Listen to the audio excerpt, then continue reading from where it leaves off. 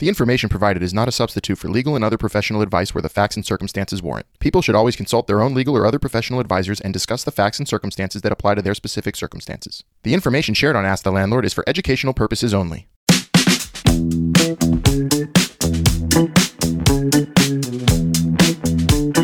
Hi everyone, we're back with another episode of Ask the Landlord with our favorite landlord, Albert Dweck.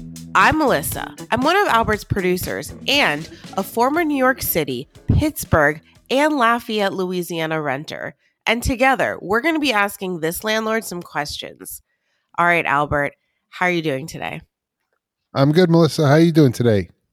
I'm good, and I'm excited for today's question because it hits a little close to home for me. So, as I mentioned, I've been a renter in 3 cities. There might be more that I can't, and in college too. So 4 cities all over the country. And I'm ready. I'm ready to move on. I'm thinking about the purchasing opportunity that exists out there, not in New York City, but I'm weighing my options, right? So as a first-time home buyer, I could buy a house and that's it. Or I could do another thing and try to make some money, right? So I'm looking at some duplexes. Maybe we'll go to the triplex or triplex. And I just want to know, I haven't done anything. What is step 1, 2, and 3? What do I have to do if I want to become a landlord? That's a good question. So you're saying that in addition to your own residence, you would live in the same building and have other people like in a 2-family, 3-family? Correct. For a year, let's say. Yeah. Got it. So there's different kinds of real estate, right? So there's residential real estate, which officially is really 1 to 4 families. That's what I'm talking about. Right. When you go above that, it becomes what's called commercial real estate, even if it's residential. So we're talking about 1 to 4 families. And what you want to think about is in a few things. First of all, residential real estate, there's when real estate gets appraised, it gets appraised 3 ways, right? One is a comparable sales approach, which is what are other things selling for? So you kind of get an idea of what that's worth. And the other one is the cost approach, what does it cost to replace that? How much does it cost to build? And the other one's the income approach, which is if I rented it and had expenses, then what would the income make this place worth, right? So those are generally three approaches to value. And then for you, one way to think about it, right? There's a lot of different ways. It's what is this piece of property going to be worth in 10 years from now, 20 years from now, 30 years from now? What kind of neighborhood am I buying in? What's the obviously the crime rates, the schools, the proximity to jobs, downtown shopping, whatever. Okay, whatever it is. Okay. So that makes a difference about property value, right? And then fixer-upper features of the property. Okay. Then you're okay, ultimately all that translates when you're looking to a rental is there's all businesses and real estate is the same. It's what revenues can I bring in and what are my expenses, right? And then that's my profit. So you think about, let's just take a duplex as an example. And let's say, each apartment is $3,000. You think you could rent your apartment and then the apartment that you're going to rent out to somebody else, $3,000, right? So, so that's $6,000 a month. 6,000 times 12 is 72,000. And then you say, okay, well, what are the expenses to run the place? And you could do this, pen and paper, So you're okay, 72,000, got it, revenue. And then you say, okay, I didn't talk about vacancy or anything like that, but just let's say taxes, real estate taxes, right? You could look those up, whatever they are. Real estate taxes, insurance, you got to have insurance. What kind of insurance? Homeowners insurance? Or is there a different one if it's a rental property as well? It's usually covered in the homeowners insurance, usually. And what the homeowners insurance covers when you say that, it is if something happens to the property, Mm-hmm. and if something happens at the property to somebody. Okay. So that's called property insurance. Is like if something happens to the property, like a fire, flood, whatever, there's coverage for that. And if something happens, let's say someone slips and falls at the property, that would be liability insurance. Okay. So usually homeowners insurance covers the property and if something happens to somebody at the property, and then sometimes also the contents of the property. Okay. Mm-hmm. So insurance, real estate taxes, and then The utilities. Utilities. The mortgage comes last. I didn't get to the mortgage. Oh, okay. Good. So utilities. Okay. Okay. How about repairs and maintenance? And of course, my on cue. I love it. My heat pipes are banging. As you said, repairs and maintenance. Great. Right. Repairs and maintenance, utilities, replacement reserves. Okay. Does that make sense? That would be like a water heater, a boiler, a new roof. Well, you'd say like I have a roof and I put a new roof on and the roof has 10 years left. So I want to put aside money for that. Yeah. Okay. Great. Okay. So then and whatever you'll come up with, but those are like 5 line items, right? So then let's just come up with a number. I don't know. Let's say 72,000 was your revenue, and let's say 15,000 is these expenses, right? Mm-hmm. Annually, right? So 72,000 minus 15,000, is 57,000. Okay. So 57,000 is essentially your net operating income. And then you use that money to pay the debt. Okay. So then that would dictate how you would think about how much you have to pay the mortgage. Okay. Okay. Now, usually when banks lend money,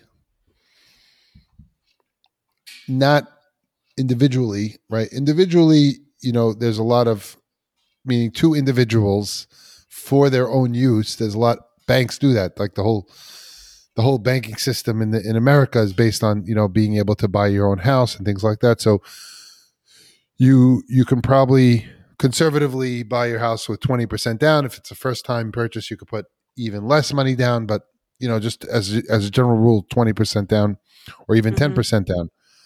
But let's say, so I don't know what the cost of the house is, but let's say 400. Let's say 500 for a round number. 500. Let's say $1 million. Oh my God. I said I'm not in New York. We're going upstate or to Pittsburgh. Let's say 500. Okay. So 500,000, right? Mm-hmm. And then you would need to get a mortgage for, let's say, $400,000 because of 80% of that. Mm-hmm. Right? Right. So you would get a mortgage of 400,000, and let's say the mortgage is 6%, right? Mm-hmm. So what I'm doing is I have a financial calculator. Look. Oh, beautiful. This thing. I have a phone. I have a phone calculator. Yeah. This is not the same. Here, I'm going to tell you something. You don't know how to do it because it's not on your calculator. Should I get it? What's the mortgage payments on a $400,000 mortgage? You mean per month for a 30-year? 1,100? 1,500. I didn't know what the taxes are. No, I did it. It said 1,100. Okay, hold on. So then what I do is I'm going to put in the 30-year mortgage. Okay. I'm going to put in 6% interest, and I'm going to put in $400,000 present value. The payments are $23.98 a month. Oh, principal and interest. Yeah, that's terrible. Well, that's principal and interest. That's I know it's terrible. All right. Right. So let's say that was the case, right? So now basically, and there's probably I probably need a whiteboard for this, but it's okay. So basically, we figured out that you bought the house for $500,000, and you have a $2,400 mortgage a month. Right. 2,400 times 12 is about 29,000, Yeah. 28 and change. Okay, so then you subtract the 29,000 from the 57,000, Okay. because that's what we had. We said we had left over, and that Hmm. equals $28,000. Okay, Okay. so your net positive cash flow is $28,000. That is considering though both units are paying $3,000 a month in rent, right? Right, but your unit you're not paying $3,000 for, right? Or you're using. So one way to think about it is that you know your responsibility is The whatever the difference. shortfall is, Right. right? The difference. That's what I like. Let the other unit pay my mortgage. Right. So now, given what I told you, you could do the math I think it works on. out. You could. Well, yes, you could. So let's take it again that way, the way you said it. Okay. And we said that $15,000 was the expenses, so those aren't going to change, Right. right? But instead, the income is half of 72,000, so it's 36,000, Mm-hmm. right? Because you're only renting one of the floors to somebody else. Mm-hmm. Your expenses are 15,000, and this is totally made up, right? Right. Right. So 36 minus 15 is 21. Okay. And now you have a mortgage of 24,000. A year. Right. Okay. I'm following. So the property nets a positive of 21,000, It's great. but then there's a mortgage of 24,000. All right. So $3,000 I'm So responsible it's for negative 3,000, right? So you're a responsible for year. 3,000. Yeah, I mean, in this That's pretend great. example, I know, but that would be great. yes, but we That's totally made up everything. But yes, that's there's a way to do that. so that okay. So side note, I do want to know that calculator because maybe we can put a little Amazon affiliate link and we'll get let's no, but it's interesting if someone wants to easily get these numbers, crunch the numbers because So I know so so you could find a mortgage calculator online. You could Google. oh, it's just called a Um, mortgage calculator. no. In general, you want to look online for a mortgage calculator. This Right. happens to be a financial calculator, so I could do like the time value of money and all that stuff. So I do that like on an everyday basis. Oh, good. Um, this is like when you go to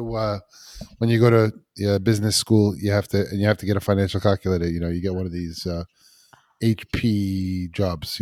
Uh, So yeah, when we were in school, we had those TI-83 pluses and never needed those again. right, no, but I use this one every day. So I'm gonna look into that. So yeah. I appreciate that. I think it was really interesting hearing how your mind goes through. How do I look for a property? What am I looking for in the property? You mentioned, like, is it in a city? You didn't say transportation would be another thing. Like, what is it accessible to? Is it safe? Is it what? I don't know, weather. That's not a thing. But like, is it a fixer upper? So those are a lot of things first to look at, right? When looking for the property. And the cool part is today, different than when I started buying property many years ago. Today, everything's available online, and there are Right. companies that actually are set up to help you buy investment property, and they have assessments of neighborhoods and assessments of crime and they give you all kinds of interesting metrics to look into a property from far away. Mhm. Is that And then accessible to anyone? yeah, it's pretty. There's good, and for I think if you pay a little bit of money, you could probably get Mhm. more information. Okay. So, but and then the other thing to do is also, if you're looking at it as an investment, there's other ways to think about it too, is like appreciation and what am I going to buy it for today? How long am I going to own it for? What do I have to replace? What kind of financing am I going to take? All kinds of questions there. But you start getting into how do I, and most people don't, when they look at a property, they don't think about for themselves. They don't think about, oh, how much income can I bring in? What are the expenses? So if you actually sit down and go, okay, what's the revenue of this property going to be?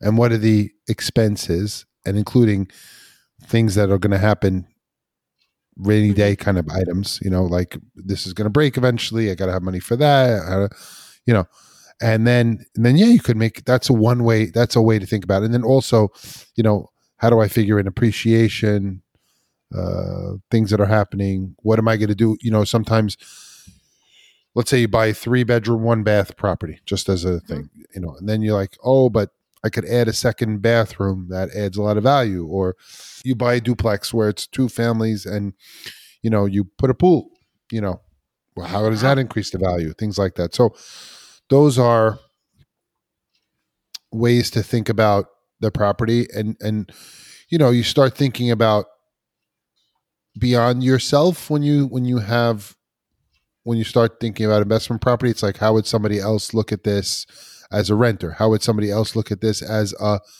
buyer for an investment perspective? So the more questions and sort of thinking that you put yourself through, the better buyer you'll be for those kind of things. Yep. So when you buy buildings, are you thinking of, oh, when I'm going to sell this in X amount of years? Yes. You do? And do you follow through with that usually? You can't predict the future. You can't, but you have to do the best you can. So you have to figure out, hey, here's the plan. Like, what's the plan? You got to tell me, like, oh, I'm going to buy this property, even a house, like you're buying for yourself. Like, what's the house plan? Oh, I'm going to live here until I'm 80 or whatever. Well, okay. Then what about the steps? Whatever, one day, so people have to think about that. So I have the same thing when we buy a building or something, you go, okay, we're buying it today.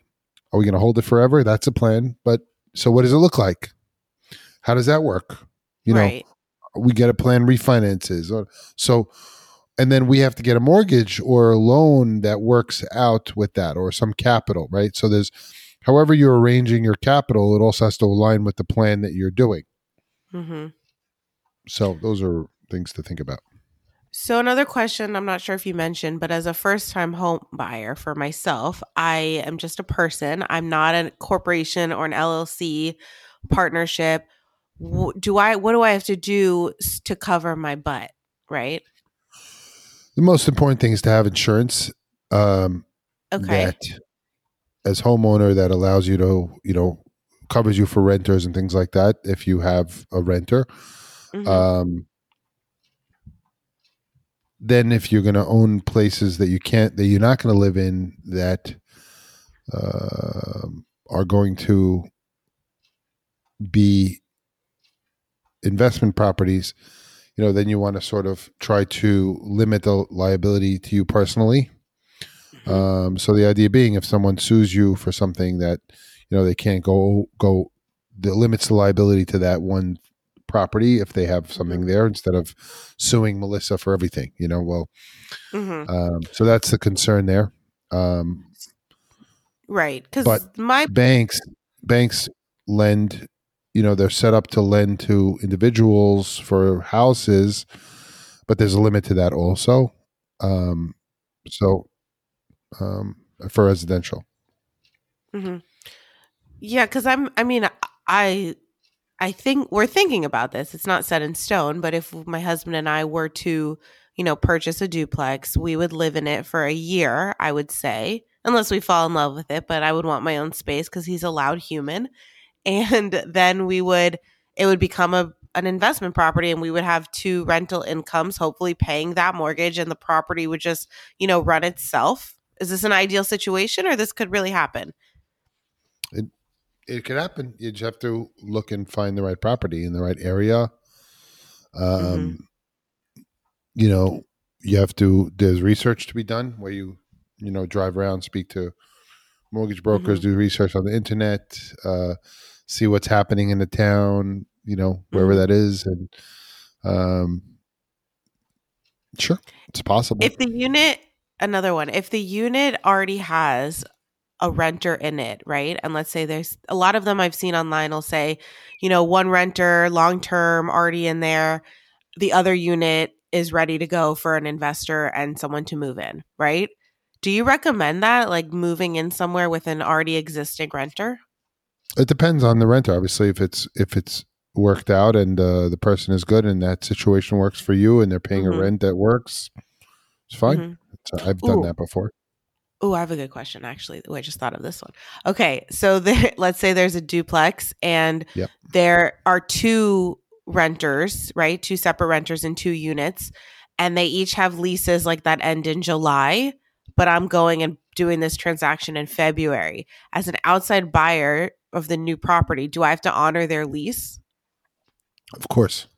You do? Yeah. Oh, okay. I didn't know. Yeah, but it's a new owner. Unless the common lease says courtesy? that, unless the lease says that, notice can be given to vacate them before the lease ends, and then they have a lease. I mean, But that's unheard of. Okay, good to know. I didn't know. Okay, so I would have to. If you're where you are and you have a lease to stay there for 6 months, and then someone buys the property, they can't get rid of you for 6 months.